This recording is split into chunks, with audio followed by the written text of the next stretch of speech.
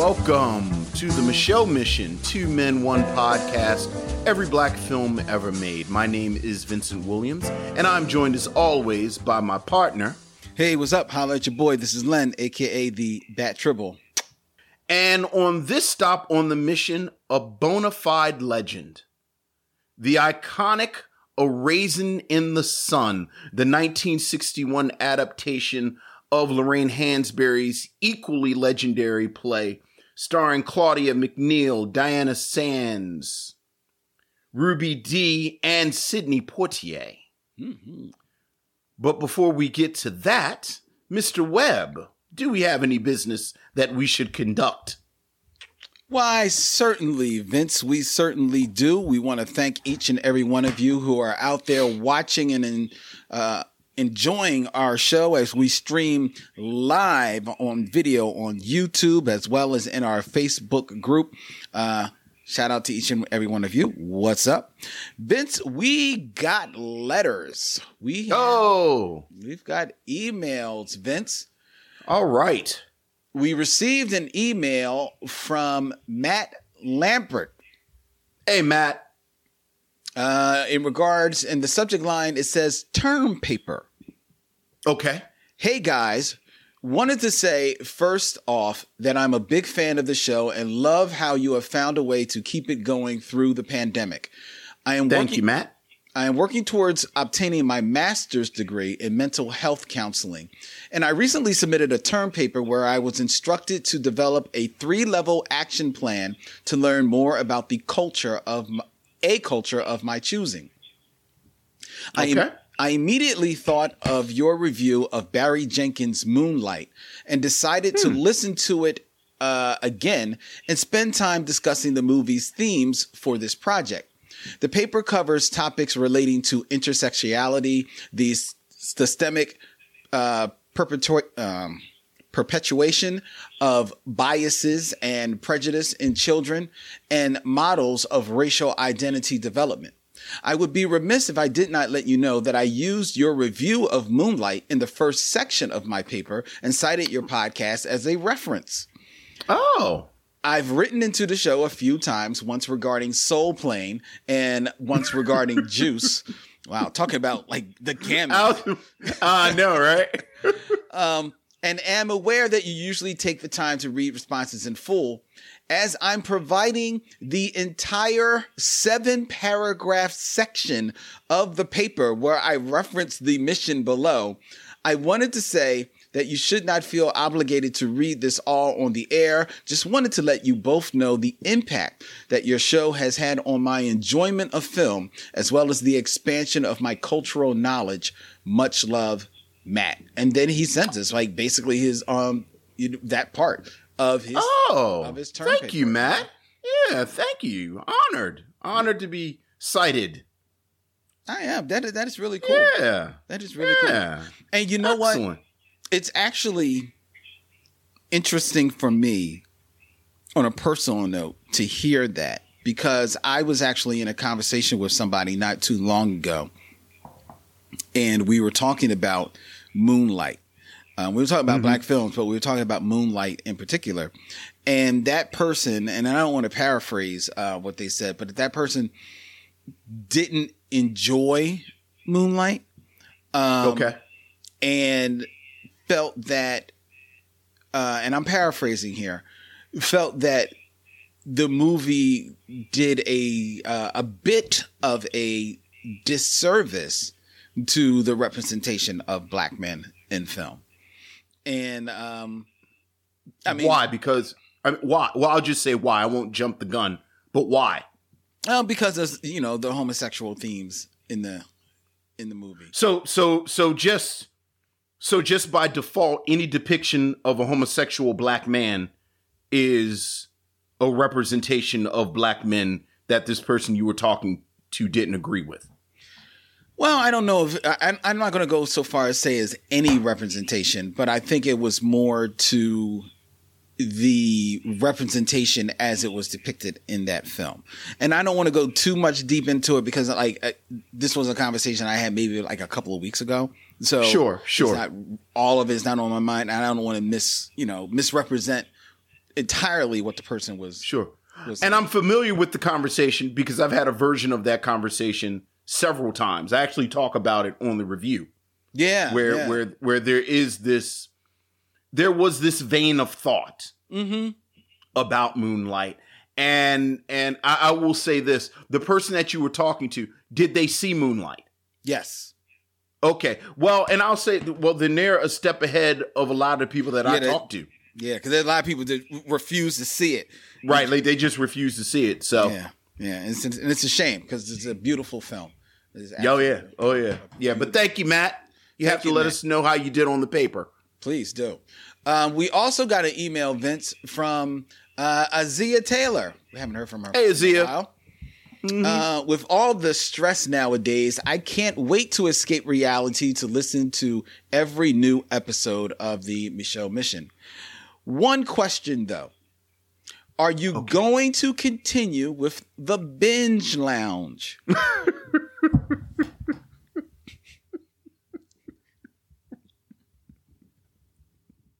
Is this a plant, Len? No. Did you tell her to ask that?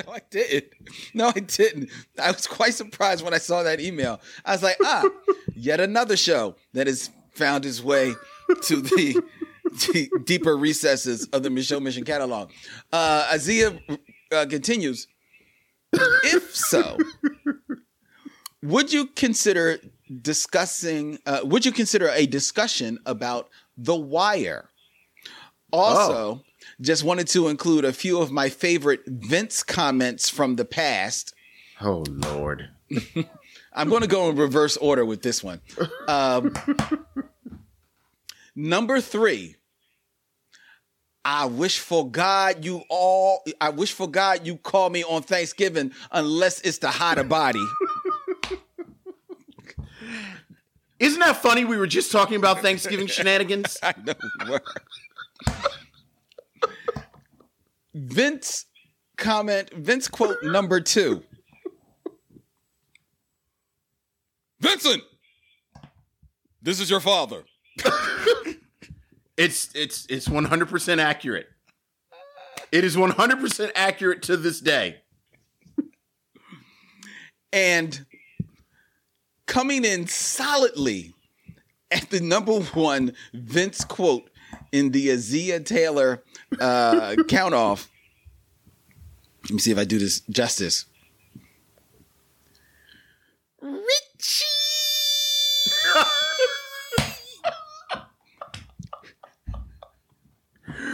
Richie, he could not believe his brother had died in that little plane crash.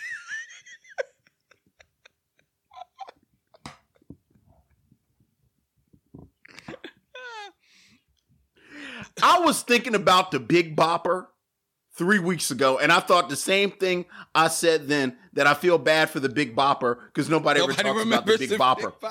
Was in that plane crash too. Nobody knows. Nobody talks about the Big Bopper. It's like Buddy Holly, Richie Valens people have done an amazing job over the past 30 years bringing his name into the conversation. Nobody talks about the Big Bopper. Big Bopper died too.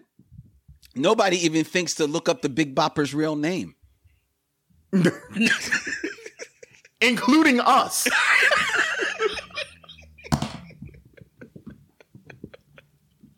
That's a shame. And that is a shame. That is a shame, you know? And I'm not finished with Aziz's email. She says, for all new listeners, please don't miss the rants from the following episodes. Driving Miss Daisy. Yes. That's going to follow us to our graves. The World, the Flesh, and the Devil. Oh, yeah, because that was you. Oh, does she say the follow-up where you amended your critique? Oh, no. Okay. No, nobody ever hears the apology, Vince. You know, nobody ever hears the apology. No, it's just a rant. Right. Then she says, and a twofer, the Attack the Block episode, because that features the original acrimony rant, and then the acrimony episode for part 2 of the rant. Thanks for all you do, Aziza. Thank you, Aziza.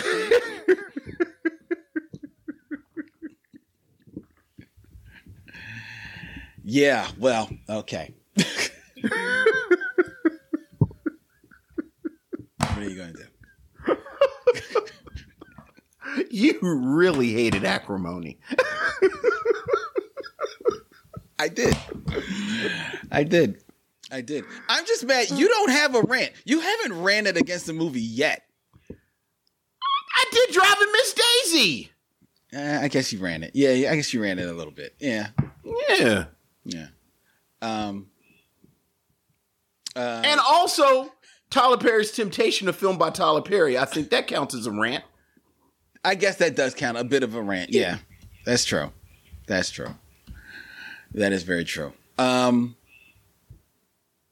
Deborah Battle, who says she's happy to see our smiling faces tonight. Hey, Deborah. She says that most people don't know who the Big Bopper is at all. And that's I'm very telling true. you. Yeah. And that's very true. And let's right that wrong, ladies and gentlemen. We're going to shine a little light on the Big Bopper. The Big Bopper, who in real life was Giles Perry Richardson Jr., was an American musician, singer, songwriter, and disc jockey, best known for Chantilly Lace, and White Lightning, the latter of which became George Jones' first #1 hit. He also died tragically in the airplane crash back in 1959 in Clear Lake, Iowa, along with Buddy Holly and Richie Valens and the pilot, Roger Peterson. The accident was famously referred to as the day the music died in Don McLean's 1971 song, American Pie. Yeah. Well, there you go. And now we've all learned about the Big Bopper.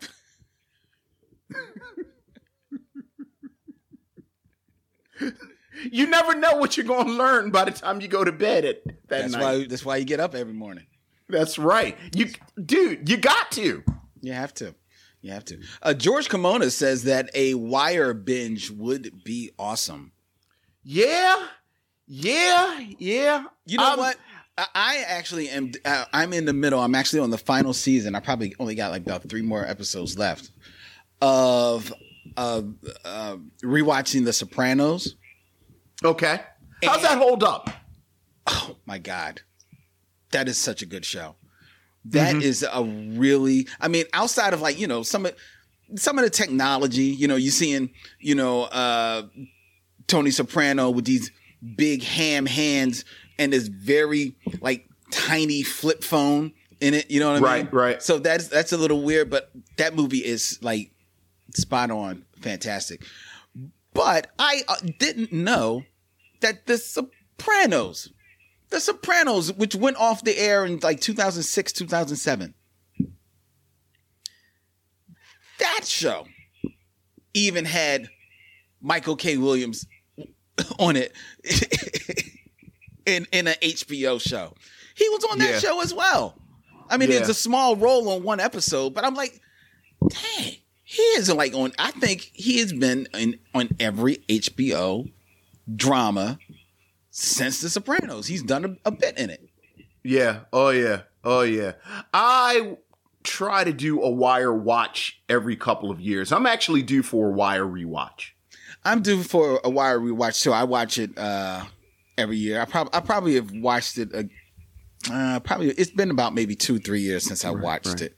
The 4th season stops me cold a lot though. That's the kids, right? Yeah, that's the kids. The kids get me every time. Yeah, man.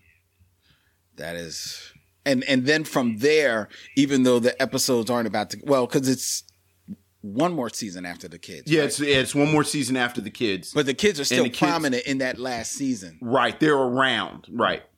Yeah, it's It's a good show though. I was actually tempted to watch it alongside there's a new podcast that started up.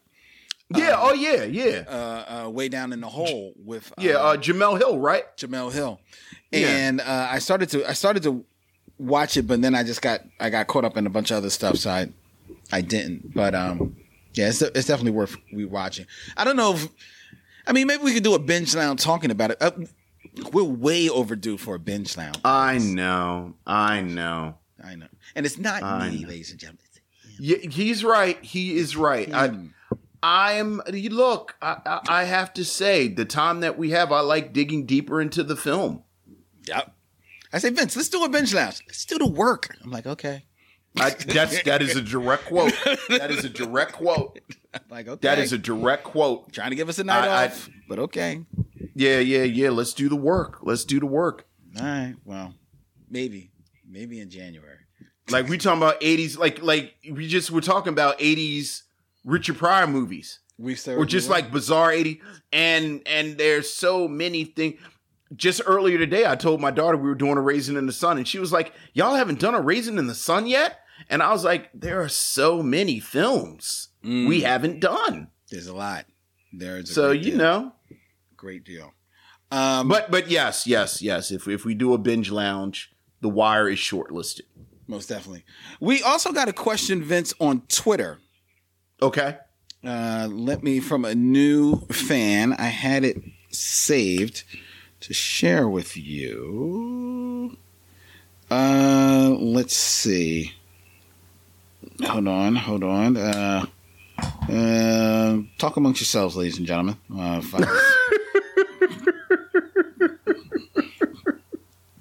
Find this tweet real quick. Okay, here it is. All right. From J Maverick Jackson. Hey, J Maverick Jackson. On Twitter. It says, Michelle Mission, a podcast on every black film? Wow, yes. Ambitious.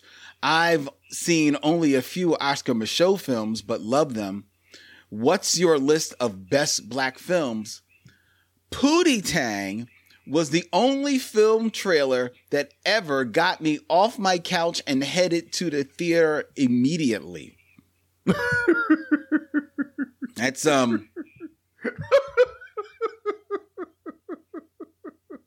don't know what to say about that. Sadate. I mean, I like Pootie Tang, but I didn't rush to the theater. That didn't. But Jay Maverick has a question for us, Vince. A true question. Okay. And this is the eternal question of the Michelle Mission. Okay. How do you define black film? A film with a black protagonist? A film in which blacks had major creative input? Is Captain America, Civil War, which introduced Black Panther, a black film? Blazing Saddles, Summer of Sam, Pulp Fiction. Why or why not? Yeah, I mean that is the ongoing question. That is the ongoing question. That is the. I mean, speaking of work that we haven't done and arguments that we haven't had that have been hanging in the air for literally years at this point. I was talking about Spike Lee's Second Wind. At some point, I'm bringing up 25th Hour and Summer of Sam. Mm-hmm. Both films that, have very minimal, if at all, black cast.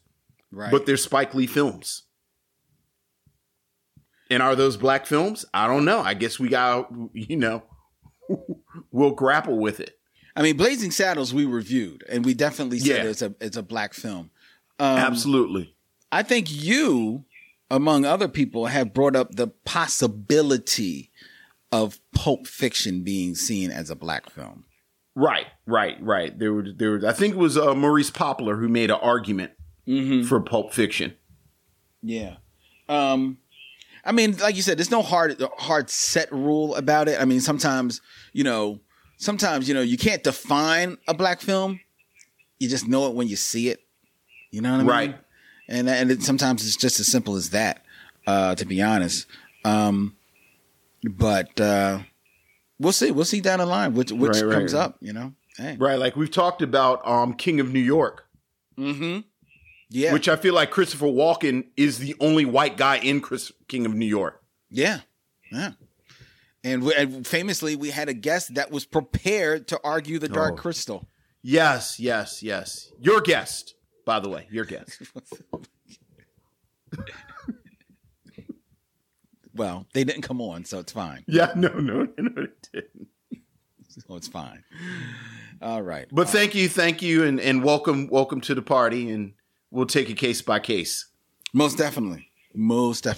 Before we get into our review, there was a bit of news that I actually was surprised that really struck a chord with the missionaries in the Facebook group. Were you a fan of the HBO series In Treatment, Vince? No, I was not. I didn't watch it. Yeah, I think that was the series that Gabriel Byrne was. He basically was a psychiatrist, and each episode was him just basically talking to his patient. A different patient each episode, and HBO is doing a reboot of the series, and they've cast Uzo Aduba to be the new protagonist, I guess, or psychologist. Yeah. In that series, and the Michelle missionaries, they were really, really excited about this. Raul Keffel said, "I actually." Search before posting, just read an article about this and I got so excited. The show is inexplicably excellent. I have watched it a lot, and this one stayed with me for years. I will just add the last line in the article I read so we can all set our expectations. Production for In Treatment Season 4 is set to begin this fall under COVID-19 guidelines with a premiere scheduled for 2021.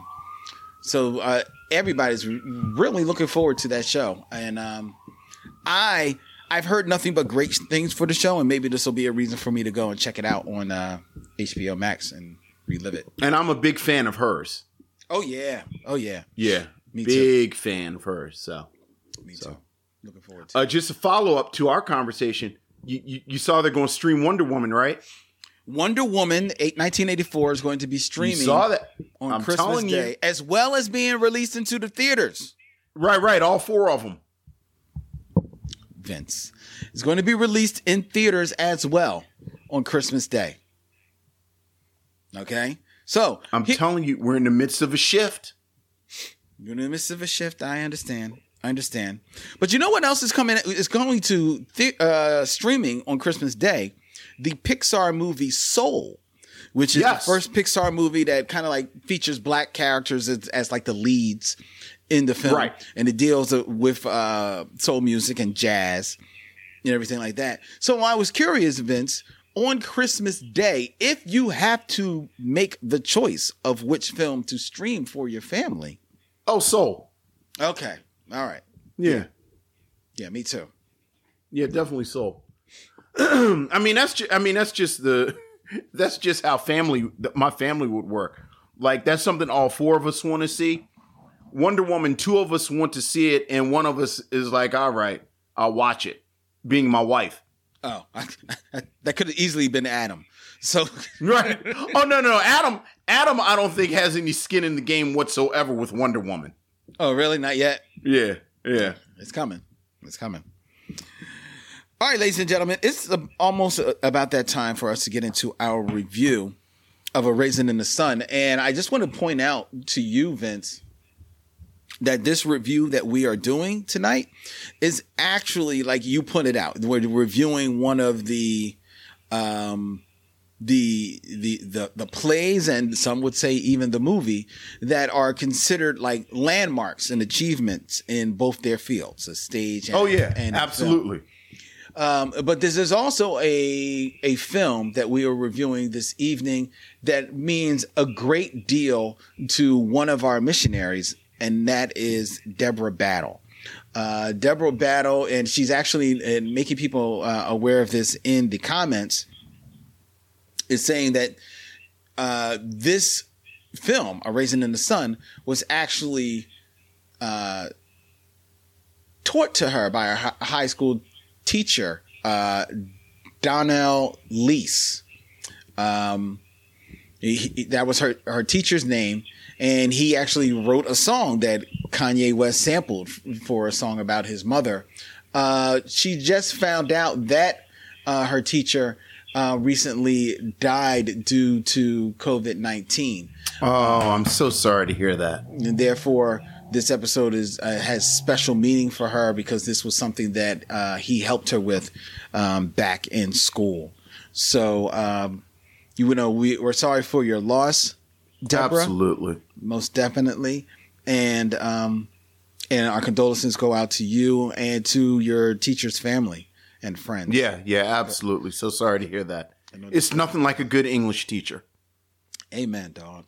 It is nothing like, I mean, I'm biased, obviously, but it's nothing like a good English teacher. Nothing in the world. Mm-hmm. Mm-hmm. So. All right. So, Deborah Battle, this review is for you.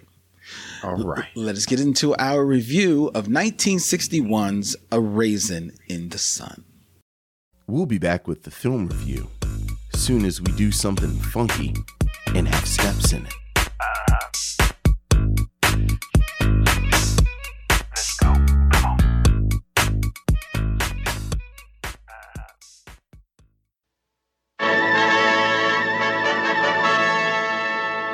My name is David Susskind, and my business is producing entertainment for television and motion picture theaters.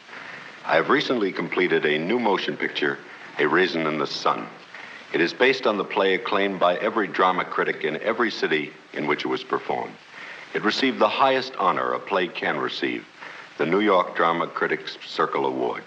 Here is entertainment which is rare and unique, vastly different from anything you have experienced. I promise this to each and every one of you. When you see this picture, you will live it. After you leave the theater, you will talk about it. And for a long time afterward, you will remember A Raisin in the Sun.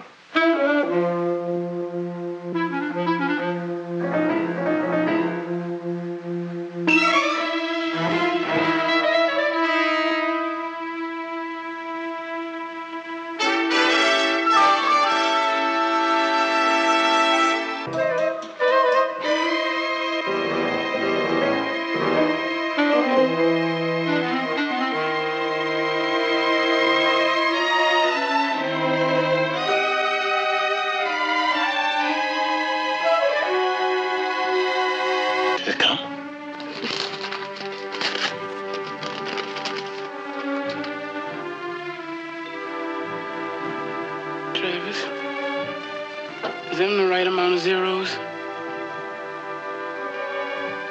Yes, $10,000.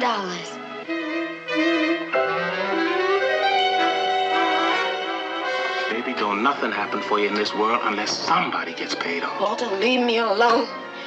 Eat your eggs, you're gonna be cold. The man say to his woman, I got me a dream. She says, eat your eggs, they getting cold. Man say to his woman, help me now to take a hole in this world somehow, and she says, eat your eggs and go to work. I tell you, I gotta change my life because I'm choking to death, and all you say to me is eat these eggs. Now, there simply is no God. There's only man, and it's he who makes miracles. Now you say after me. In my mother's house there is still God.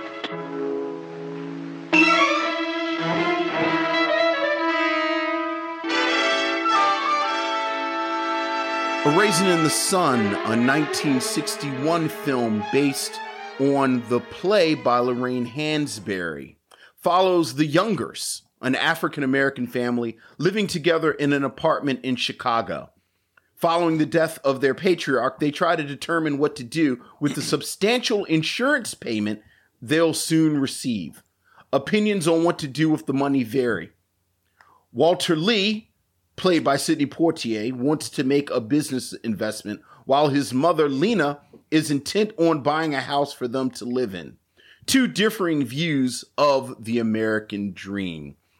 Raisin in the Sun, besides Sidney Poitier and Claudia McNeil, also stars Ruby Dee, Diana Sands, with star-making turns by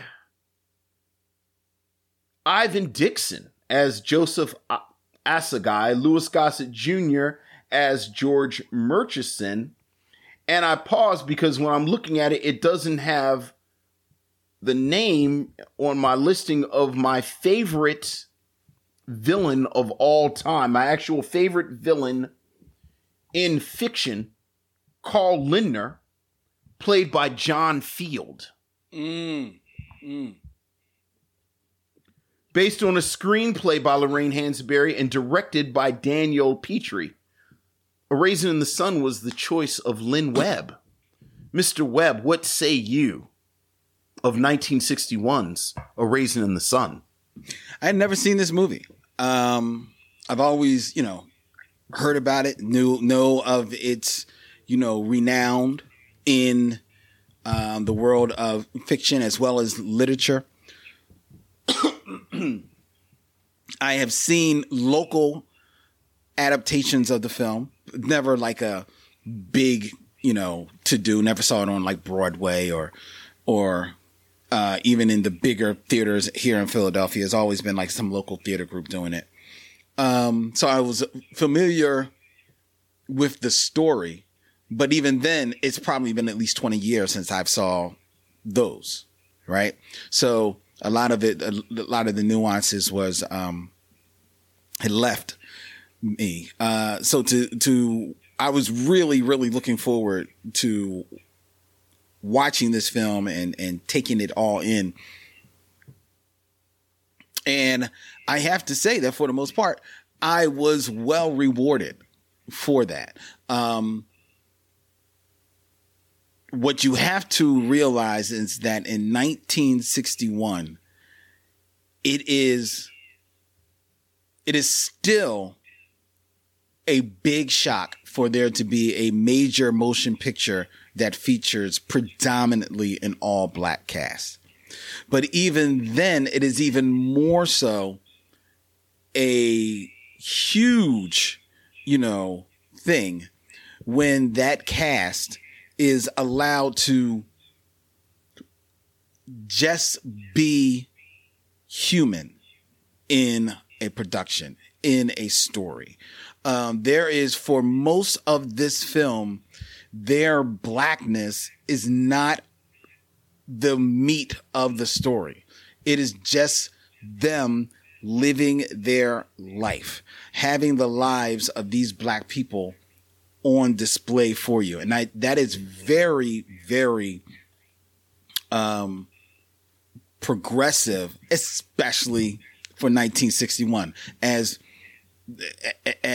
close as that may sound, it actually is a long way away, a long time ago, and it is almost in a country that does not even exist anymore, almost.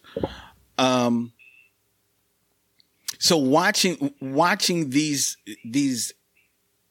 characters just come to life on screen and just being able to just inhabit their own, joys and fears and miseries and anger and take ownership of their own feelings and their own situations was truly, truly enjoyable. I enjoyed it like no end. A lot of this film, in watching it, because it predominantly takes place in this one, this small, apartment complex, you are upfront with the characters, and you can't look away from what they're going through. The closeness of their living situation. You wake up with the closeness in this living situation that, the married couple, Sidney Poitier and, Ruby Dee, Walter and, I just drew a blank on Ruth. Walter Lee and Ruth asleep in their bed, only to open up and their son is sleeping on the couch because he doesn't have a bed, you know. And he's the boy that's easily about 7 or 8 years old. So you can imagine for 7, 8 years, he's never had a bed. This is his bed. His bed is the couch. This apartment, which is a 3-bedroom apartment, doesn't have a bathroom. It shares the bathroom with the apartment down the hall. You know, people have to race in and out to the bathroom. This is reality of, you know, living in 1961, the black experience in 1961, and yet it's not called out about. It's just a fact of the matter that they have to deal with, and they just deal with it. You know, it's not ramming against it. It's just like, oh, this is what we got to deal with. This is our life, and you're introduced into their life. And I thought that was just, I know I could feel how refreshing that was for 1961, and I was enjoying that refreshment in watching the film.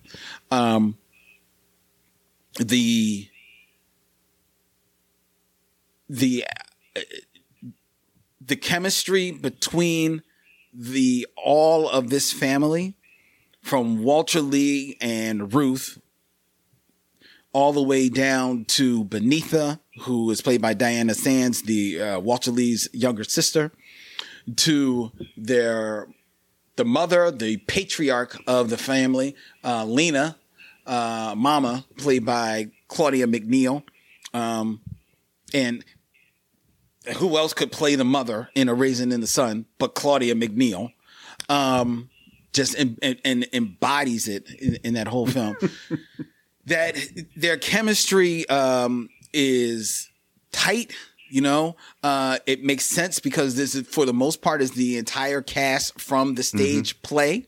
So that had been running since 1959 to mad accolades. So these characters were in their bones. You know, they knew, you could sense that they knew how each other was going to act in a particular moment. And they were firing on all cylinders in the film. This film has some very strong, powerful moments. None more powerful than, to me, than when Diana Sands' character, Benitha, and talking about a coming out party for Diana Sands in this movie, what Diana Sands' character, Benitha, gets in a back and forth with her mom about the idea of God and her thoughts on God, which are not the ramblings of some, you know, chicken head or anything like that. There are well thought out perspectives on God, but she's doing them in her mama's house. Unless she don't know that she's in her mama's house, you can see that this is not going to end well when Claudia McNeil just looks at her and just doesn't even, like, face does not move. And the second you see her put her hands on the table, I'm like, well,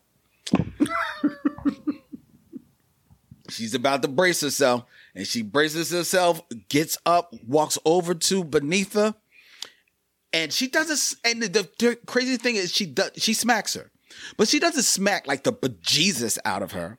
She smacks her just enough to let her know where she is and who she's talking to, and that's real. That's real talk. That's black family talk. That's black family talk right there. That's black family. And it's just a real powerful moment. There is the story of this film is kind of slight. It's this family. They're dealing with, you know, they've got a insurance check coming, life insurance check for the passing of their father. And this $10,000 life insurance check means a whole new world for all of them.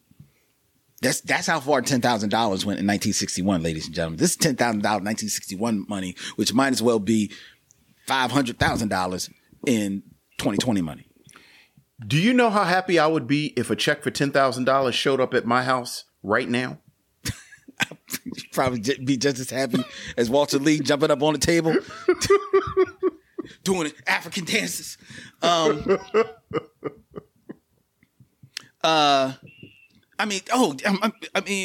yeah, they're dealing with that, and each and every one of them. Well, no, that's not fair. One of them has their eyes set on what this money is going to do for them. The other ones have their eyes set on what this money can do for all of them. And the dichotomy of that and the emotions that spring out of that yin and yang are palpable on the screen. So much so that when the person who has the rawest emotions about this, Sidney Poitier, when he's not on the screen, and he's not on the screen a whole lot, especially in the first half in the movie. Isn't that interesting? Yeah. He's not there, yet his presence is still felt because that's the impression that he left. He's still in the room when he's not in the room. That's right.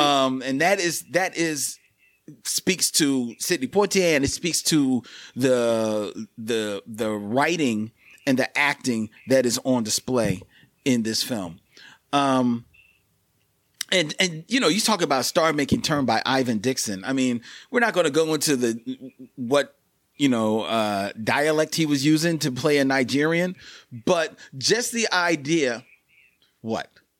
You will not speak ill of Joseph Assegai on my watch. I'm not going to speak ill of him. I'm talking about the actor Ivan Dixon. I'm not going to talk about his accent that he had. You are not going to speak ill of Ivan Dixon as Joseph Assegai. But his performance, that notwithstanding, was very, very beautiful. And what I liked about it was because from the American point of view and from his point of view, you see the difference in the American's point of view of Africa, Africa's point of view of America, and all in honest terms, not in any belittling of anything. It's just referencing points of view. You have an introduction, a literal and authentic introduction into African lore and customs and culture by way of this movie. And this is 1961 that you had this. This is 1961 that is still fighting, ladies and gentlemen, against Tarzan movies getting made. This movie makes a joke about what people don't think about Africa is from Tarzan. That's because that's what the movie theaters are still putting out in 1961. This is the counteract to that. So that is a great term. Lou Gossett Jr. makes his film debut in a very small role, but he gets over in this film. Everybody gets over in this film. You talk about John Fielder, who comes in on the second half of the movie, and the second he walks in, you can almost hear the music, dun dun dun dun, because the villain just walked into the piece. And that had, and that, interestingly enough, is the only time to me where race is brought to the forefront of the story. And even then, it is still dealt in a very nuanced and thoughtful way, not indicative of 1961.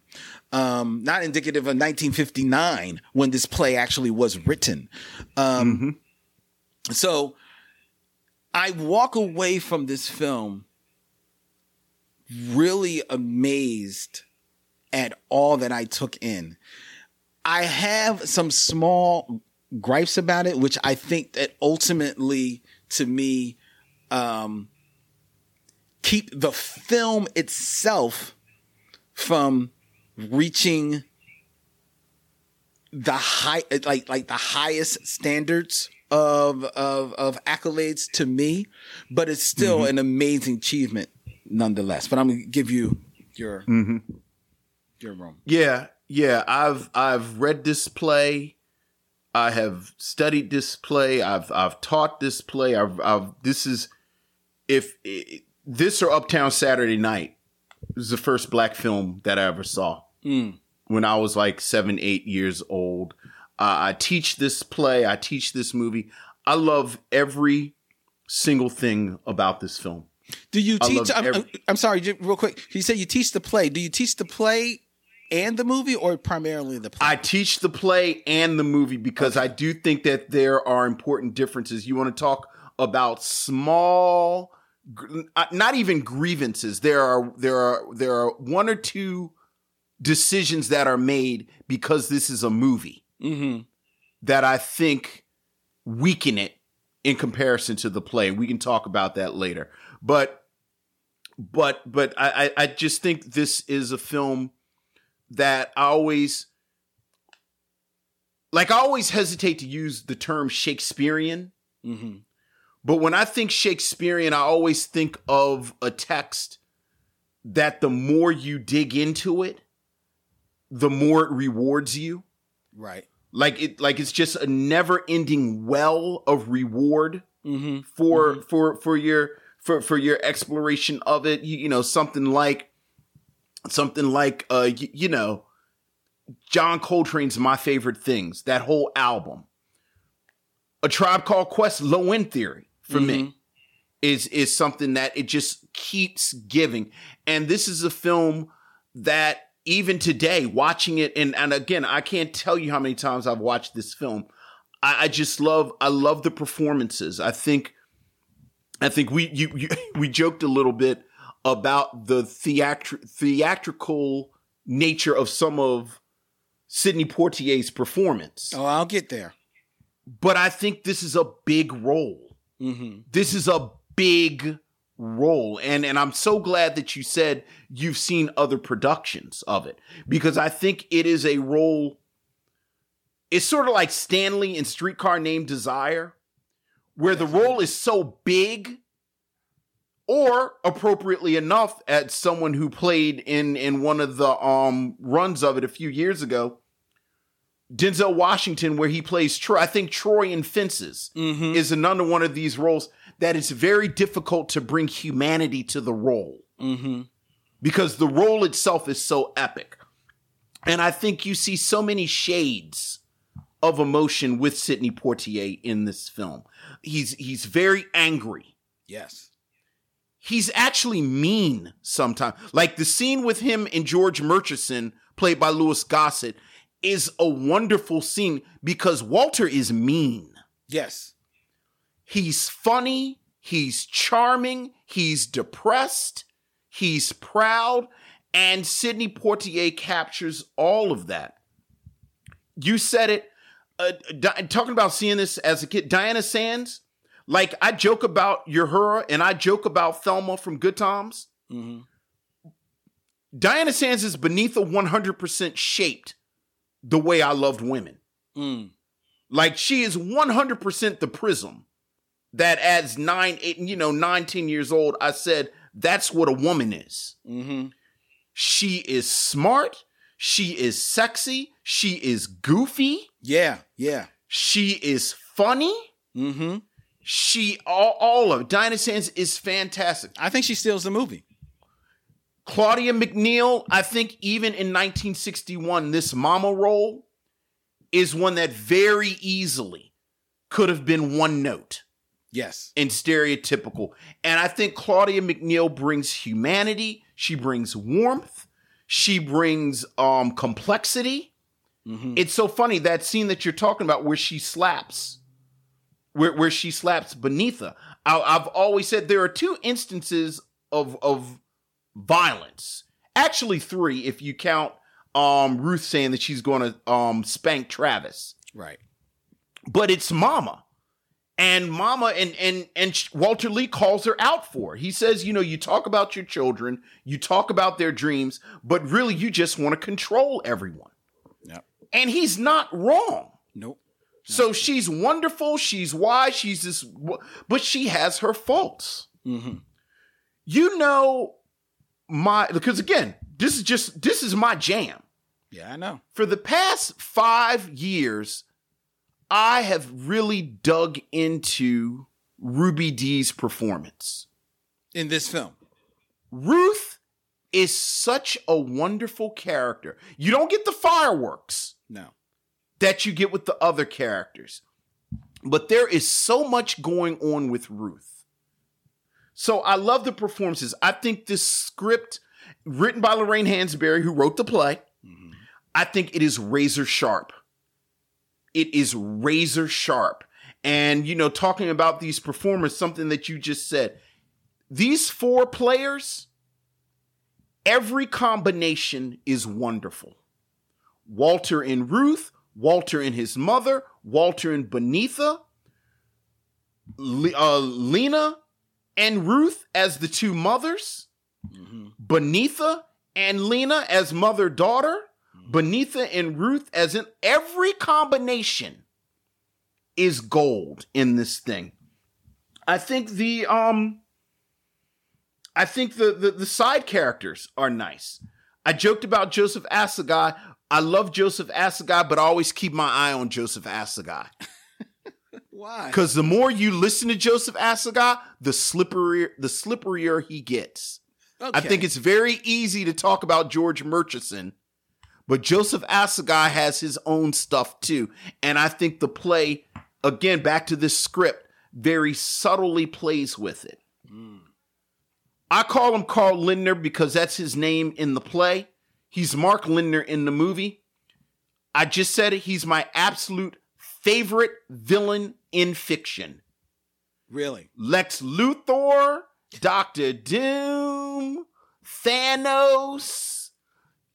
Look, Carl Lindner is the perfect villain. Why? Because he makes sense. Because he makes sense. And if you don't watch yourself, you are on the side of the racists. I love this film because I think the themes, you said it basically when you said, race isn't at the forefront. I think race is intertwined because this is about the American dream. Exactly. This is a story about the American dream, and talking about race, this is a story about how Black people have been shut out of that dream. And the way that this film deals with the American dream through the eyes of gender. I think, again, the big story is Walter Lee. And you see the arc of him coming into his manhood, as they say. And I think in 1961, it is radical that Lorraine Hansberry articulates the fact that your material success, or even the sort of traditional markers of manhood, he owns a home and all of this stuff, that's not what defines manhood. Manhood is about character. Right. So that even when she gives him the money, even when he makes the big business deal, it is not until that moment of adversity where he stands up that the play, through the mouth of Lena, says he come into his manhood together. But the remarkable thing about gender is how it deals with women. Yes. Again, I think these 3 female characters are absolutely fascinating and radical for 1961, and none more so than, as you said, Beneatha. Beneatha is the gift that keeps giving. Beneatha is smart. I love the fact that Beneatha is sexually autonomous and has her own agency. There are several moments in this film, one of my favorite funny moments where it's the 3 of them, and much like you, those are my favorite scenes. Scenes with the women. And she's talking about George Murchison, and Ruth is teasing her about George Murchison and marrying him. And she said, George Murchison is good for going out and stuff. And Ruth, because Ruth is nobody's dummy, says, what is and stuff? Lena laughs it off, and then she thinks about it and says, yeah, what is and stuff? she's the one that asks Ruth, did you first she says, how far along are you in your pregnancy? Mm-hmm.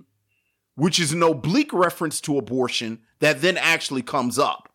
And think how radical that is for 1961. That's right. And then she says, did you plan it? Mm-hmm. So, and then my favorite thing about Beneath Her, the thing that I love all the time, is that when Mark Lindner comes in with this deal about buying the house back from them, and all we know about racism is, and Lena says it, people lynching you and chasing you, but it's a brand new day. Yep. Beneath Her gets what's going on first. Oh, yeah, because she gets her hammer. And this is something that is consistent in the play. If you look at the stage directions in the play, it is very clear that Beneath Her is better equipped for this than anyone else in the family. So that, again, like I'll much like you, I'll just stop now so you can come back in. But look, this is a diamond. This is a diamond. It really is. I was just thinking, because you reminded me about, how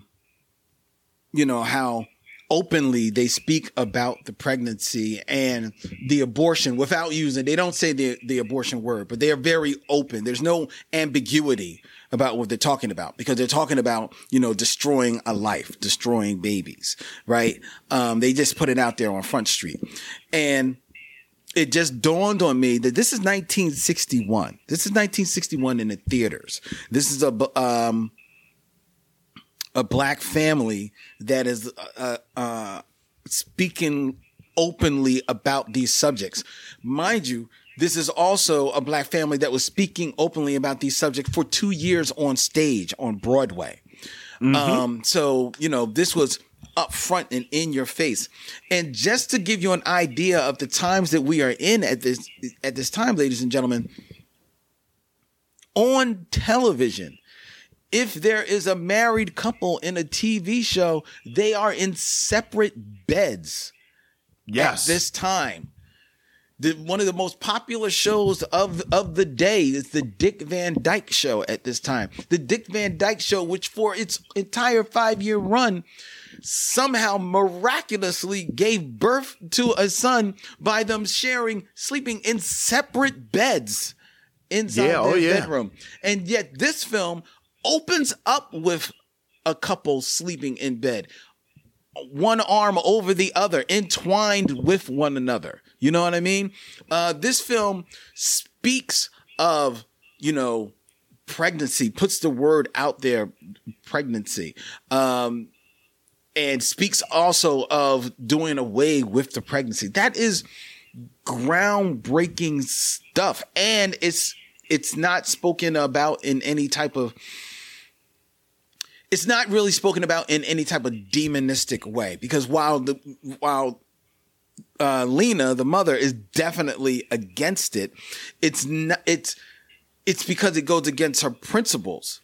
You know what I mean? And it's also, I think it's really amazing that it doesn't overpower the rest of the movie. It is just, it's just this, because it is real life. It's this thing that you have to deal with. It's this one of the things that is happening in the home, and you got to deal with it. So much of this movie, I was reminded of, it felt like a more realistic depiction of the Honeymooners, because the Honeymooners would bend over backwards so that everything happened within the apartment of Ralph and Alice Cramden, right? No matter what happened outside. And this movie, despite us going a few times to other settings, but for the most part, all takes place within this apartment. Because even when we go to other settings, I don't think we're there for the longest time. We're maybe there, it's like 2 or 3 minutes, Yeah. And I don't necessarily mind that.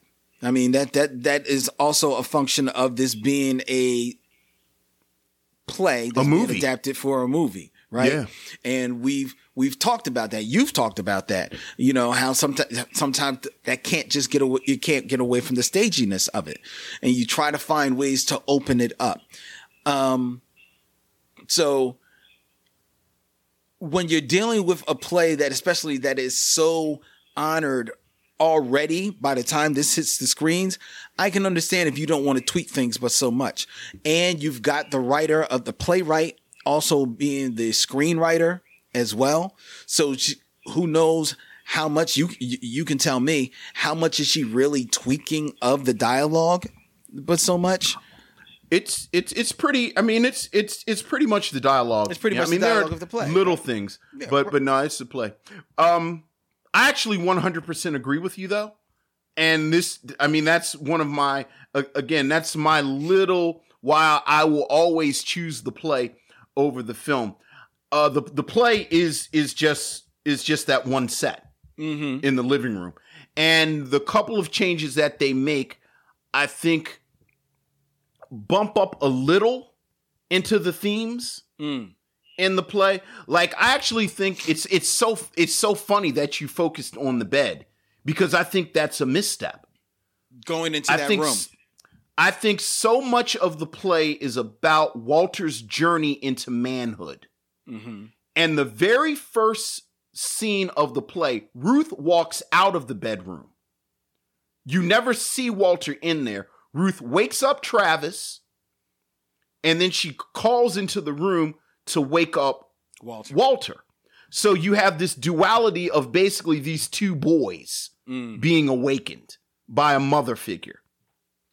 I think when you show Walter in his marital bed, not to put too fine of a point on it, but it sexualizes him. Okay. Like, he has to be a boy.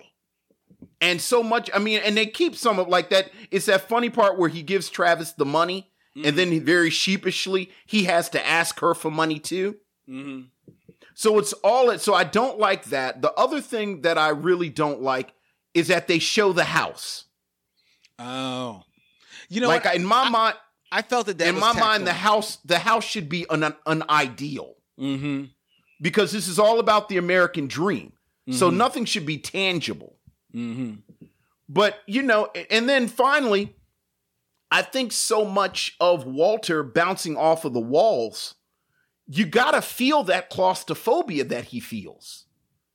Like you gotta feel like those moments where he says, you know, I gotta get out of this house. You really feel it when it's that one set. Right. Because it is like, damn, it is just everybody. Another moment, by the way, talking about Lena, one of my favorite little details, where he says, I can't find no peace in this house. And then Lena says, have you found somebody else's house to find peace in? Yeah. That's a nice And he says, why is it when something's wrong with a man, y'all always think it's a woman? And I thought that was such a wonderful detail. It is. About the way these men and women look at things differently. Like, they really did not understand him. Yeah. And where he was coming from. That's true. That's very true. That's very, very true. But that's my little thing. Like it's like, like every time they go, every time I see the scene where they go to the house and they're looking through the house, I just grip my teeth a little bit. Well, it's funny you say that, because when they went to their house, I was paying attention that for the most part at their house, they're not saying anything. It's a lot of, it's not dialogue. So it made me feel like this was definitely something that was kind of like tacked on. Now you got to imagine that she tacked it on because she wrote the screenplay. But there's very minimal dialogue there. And I thought like, oh, this definitely feels like something tacked on to try and open up the world a little bit. And I guess I didn't mind it because I haven't seen the play, but I definitely don't feel it added anything to it. Like you definitely could have done away with it. My thing that's the tweaking is that this film, we mentioned it, is the film debut of Lou Gossett Jr. Yes. But it is also the directorial debut of Daniel Petrie, who would go on to be a serviceable director. I don't think there's right. anything like mind blowing in his filmography and in the TV work that he did. He made a living. But he made a living as a director. But this was his debut, and I feel that in this debut, he is hampered a little bit by the fame that is A Raisin in the Sun. The fact that this is not only is this acclaimed film, is this acclaimed film that has now been written for the screen by the playwright, and it is starring the actors who brought these characters to life on the stage. And as a first-time director, I get the sense that he's not really directing. He's really just pointing the camera. Because that's interesting. Because there are moments in this film, as good as the acting is, where you mentioned it, the theatrics that are on display are very much in line with what you would do on stage, because your movements have to be bigger, because you're playing out to the cheap seats as well. You have to be more, a little bit more thoughtful and direct in how you're getting your dialogue across, right? And all of these actors have done film work at this time, but I think because these characters are so baked into them, after doing it for 2 years or like almost 1,000 performances on Broadway, that it's hard to dial that down unless you have a stronger director that's working with you. I think the reason why Diana Sands gets over and steals the movie so much is because I feel of all of them, she does dial down her acting a little bit more, and it feels a little bit more natural, even in the moments where she is, a little histrionic, even in the moments where she is more playful, when she comes in doing the dance, the African dance, she's definitely being more playful and more goofy there, but it still comes off as real. And I think that she feels like she's, augmented what she's doing for the more intimate nature that the film will allow. Whereas the rest of them, and probably Ruby Dee to a point as well, but the rest of them are just still very big. You know what I mean? And I think that is that's what keeps the movie like just a little, it just doesn't like really hit as much as I want it to. That would be my one gripe about it. Well, I ain't never gonna fight you over Diana Sands being the best thing in the movie. Like, I'm never ever gonna fight you.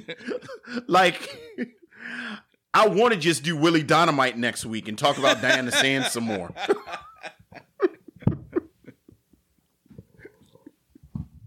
And then like them 4 episodes of Julia she was on. No, I hear you. And I think that's fair. I think that's fair.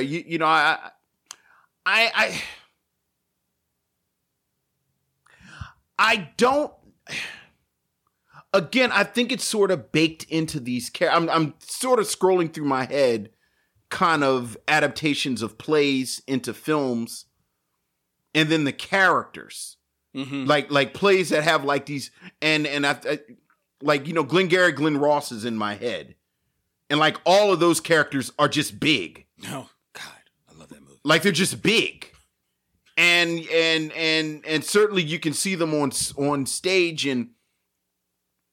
but in film, I mean, again, Streetcar Named Desire, same thing. Like, it's just like these are just big characters. They are. So, and I think where this is hampered more than everything else that I've named, even something like Glengarry Glen Ross, which is also one room, but it's a pretty big room. Mm-hmm.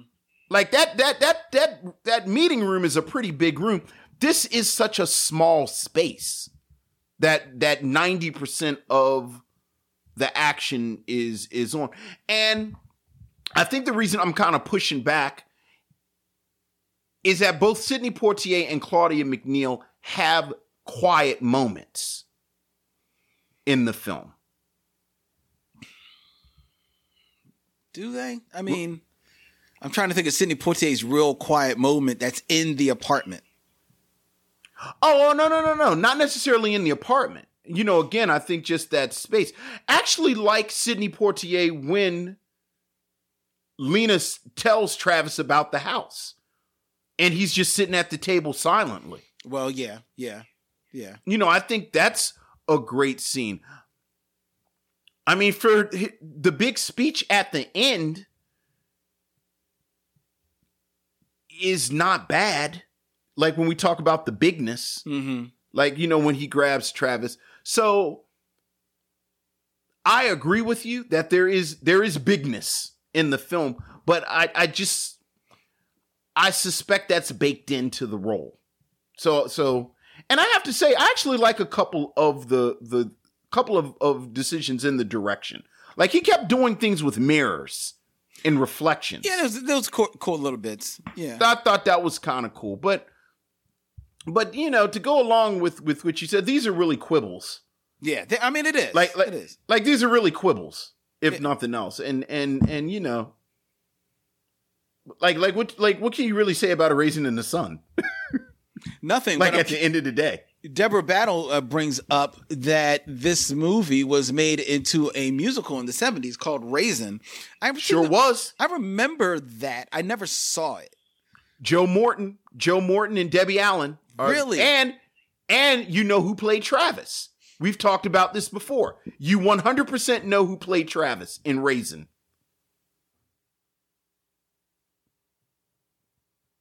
Samuel Jackson. I just forgot the actor's name, but Michael in Good Times. Ralph Carter? Ralph Carter. Because remember at the end of every episode, it used to say Ralph Carter appears courtesy of Raisin. That's right, because he was still performing. That's right. For a time. Yeah, that's right. Yeah. That's right. I forgot who plays Ruth. But yeah, Debbie Allen plays Benitha and Joe Morton plays Walter. Oh, okay. All right. It's not a bad soundtrack either. I'm trying to think of this movie as a musical though. They have a hilarious song called They Don't Do It Like That Anymore after Mr. Linder leaves and Lena comes home and Lena says, "Did they threaten you?" And then they say, "Oh no, they don't do it like that anymore, mama." And then it's a hilarious song about racism. All right. I have to put that on my radar. A musical that I'll have. Yeah. I always like to point out about Joseph Assegai, who again, I love Joseph Assegai. And Joseph Assegai, my entire life, I've been working towards trying to be as smooth as Joseph Assegai when he tells Benitha to come back to Africa with him. And he tells her, and I quote, "I'll show you our mountains and our stars and serve you cool drinks from gourds and teach you the old songs in the ways of our people." I said, Lord have mercy, Joseph Assegai. Talk that talk. Talk that talk, Joseph Assegai. And then after I finished swooning, I always like to point out that he said all that stuff, but you know what Joseph Assegai never actually says out of his mouth? Come back to Nigeria with me so that you can be a doctor. Oh, yeah. And she peeps that.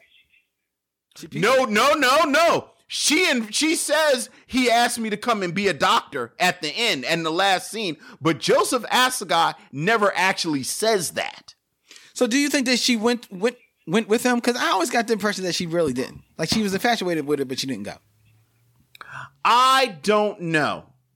There have been two, and I don't know how authorized they are, but there have been two sequels to A Raisin in the Sun. There was a play called, and I forget the name of it, but the play was actually about Beneatha.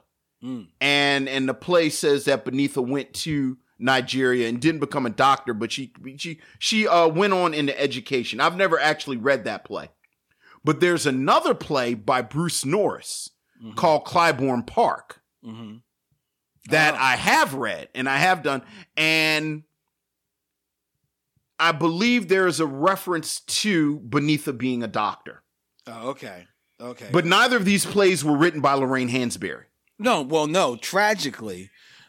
Because, right. Lorraine Hansberry, who for Raisin in the Sun, was the first African-American female author to have a play performed on Broadway in 1959. She passed away in 1965 at the age of 34, victim to pancreatic cancer.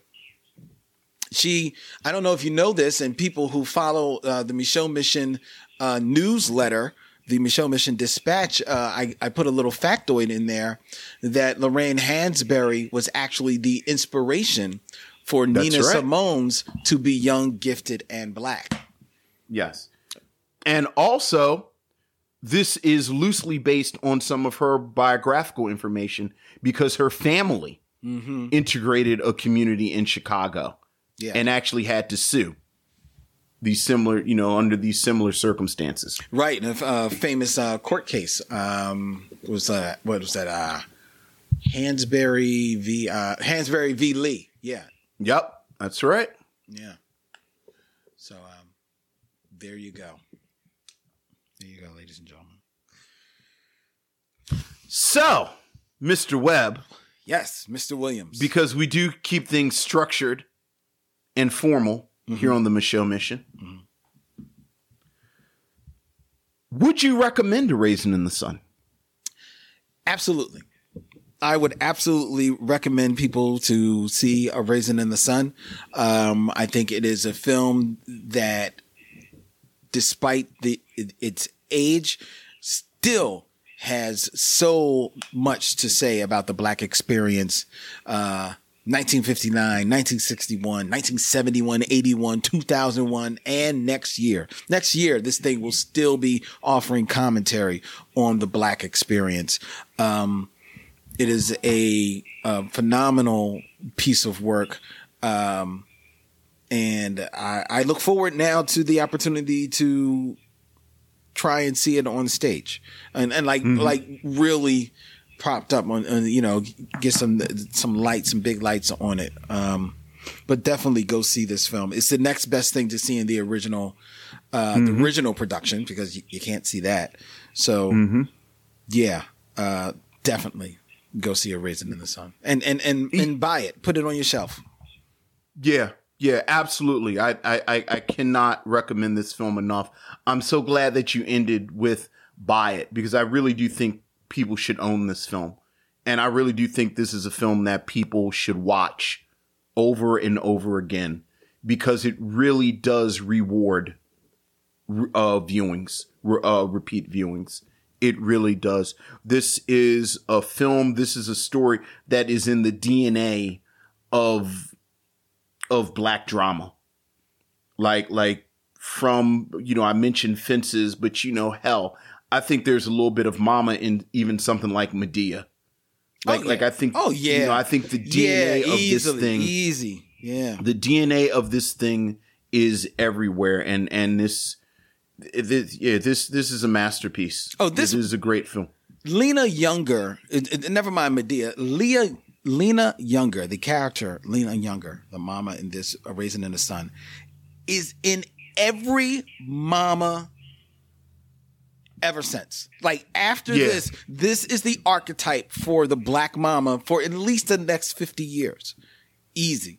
You can find one or two representations that pulled from this source material. Easy, man. Yeah, absolutely. So you should absolutely watch A Raisin in the Sun. Yeah. Definitely, ladies and gentlemen, and read the book and read the writings of Lorraine Hansberry. She only wrote one other play. Deborah Battle let us know The Sign in Sidney Brustein's Window. Just look up some Lorraine Hansberry. Check it out, ladies and gentlemen. Please do. Do yourself that favor. All right. All right. Well, it's December. Right. It's a new month here on the Micheaux Mission. December next week, ladies and gentlemen. And that means we've got 4 new movies that we are going to be watching in this month. And for the month of December, Vince and I are going to be bringing you not 1, not 2, but 3 very special guests here on the Micheaux Mission for the next 3 weeks. It promises to be a lot of fun. We're going to kick things off next week in just a moment when I tell you what we're going to watch. Before I do that, I'm going to invite you to follow the Micheaux Mission everywhere on social media, be it on Instagram, Facebook, Twitter. It don't even matter. Follow the Micheaux Mission at Micheaux Mission. Like and follow us also on YouTube. Subscribe to the YouTube page. If you have any feedback that you want to share with us, email us at micheauxmission@gmail.com. Micheaux is spelled MICHEAUX MISSION. Micheaux Mission at gmail.com. And if you really want to help our show, you can go to the micheauxmission.com and hit swag for all of the cool designs and t-shirts and trinkets that we have there for your buying pleasure, because trust me, every sale goes a long way to keeping this show free for you.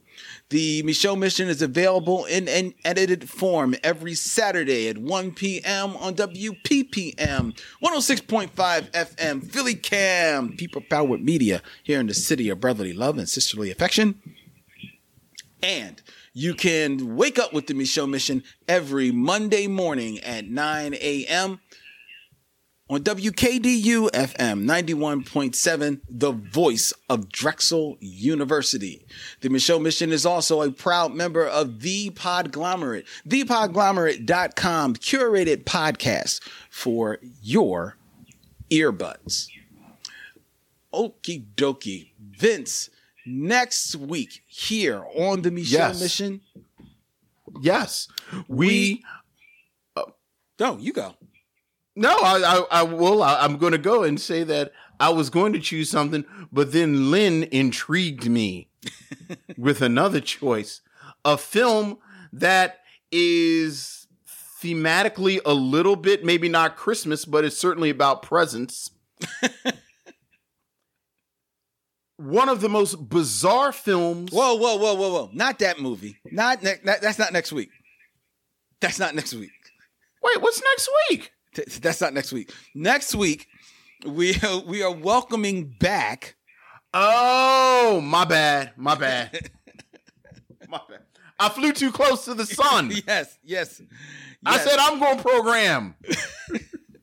Next week, we are welcoming back for her 3rd trip on the mission. Ladies and gentlemen, all the way from sunny California, Jordan Calling of the Maximum Fun Podcast Network.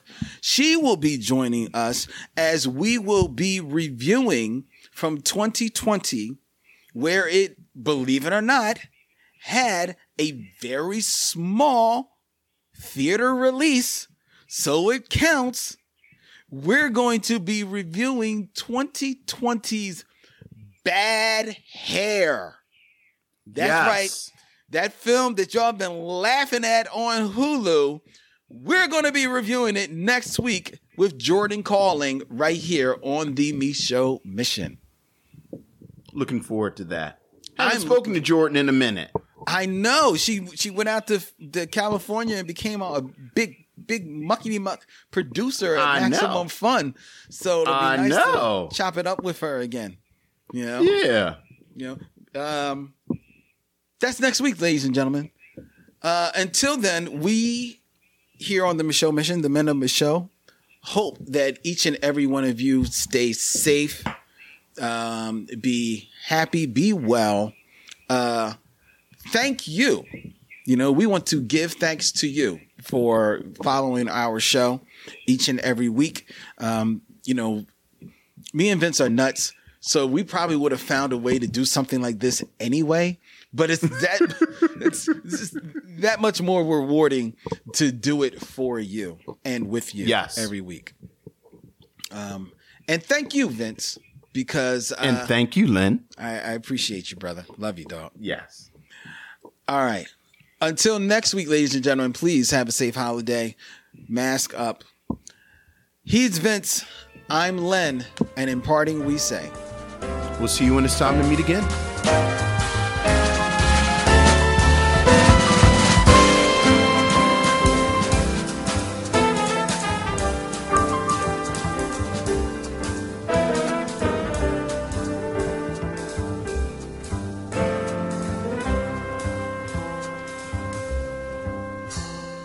Now it's time to bid adieu. It's been a pleasure knowing you. I'll see you when it's time to meet again.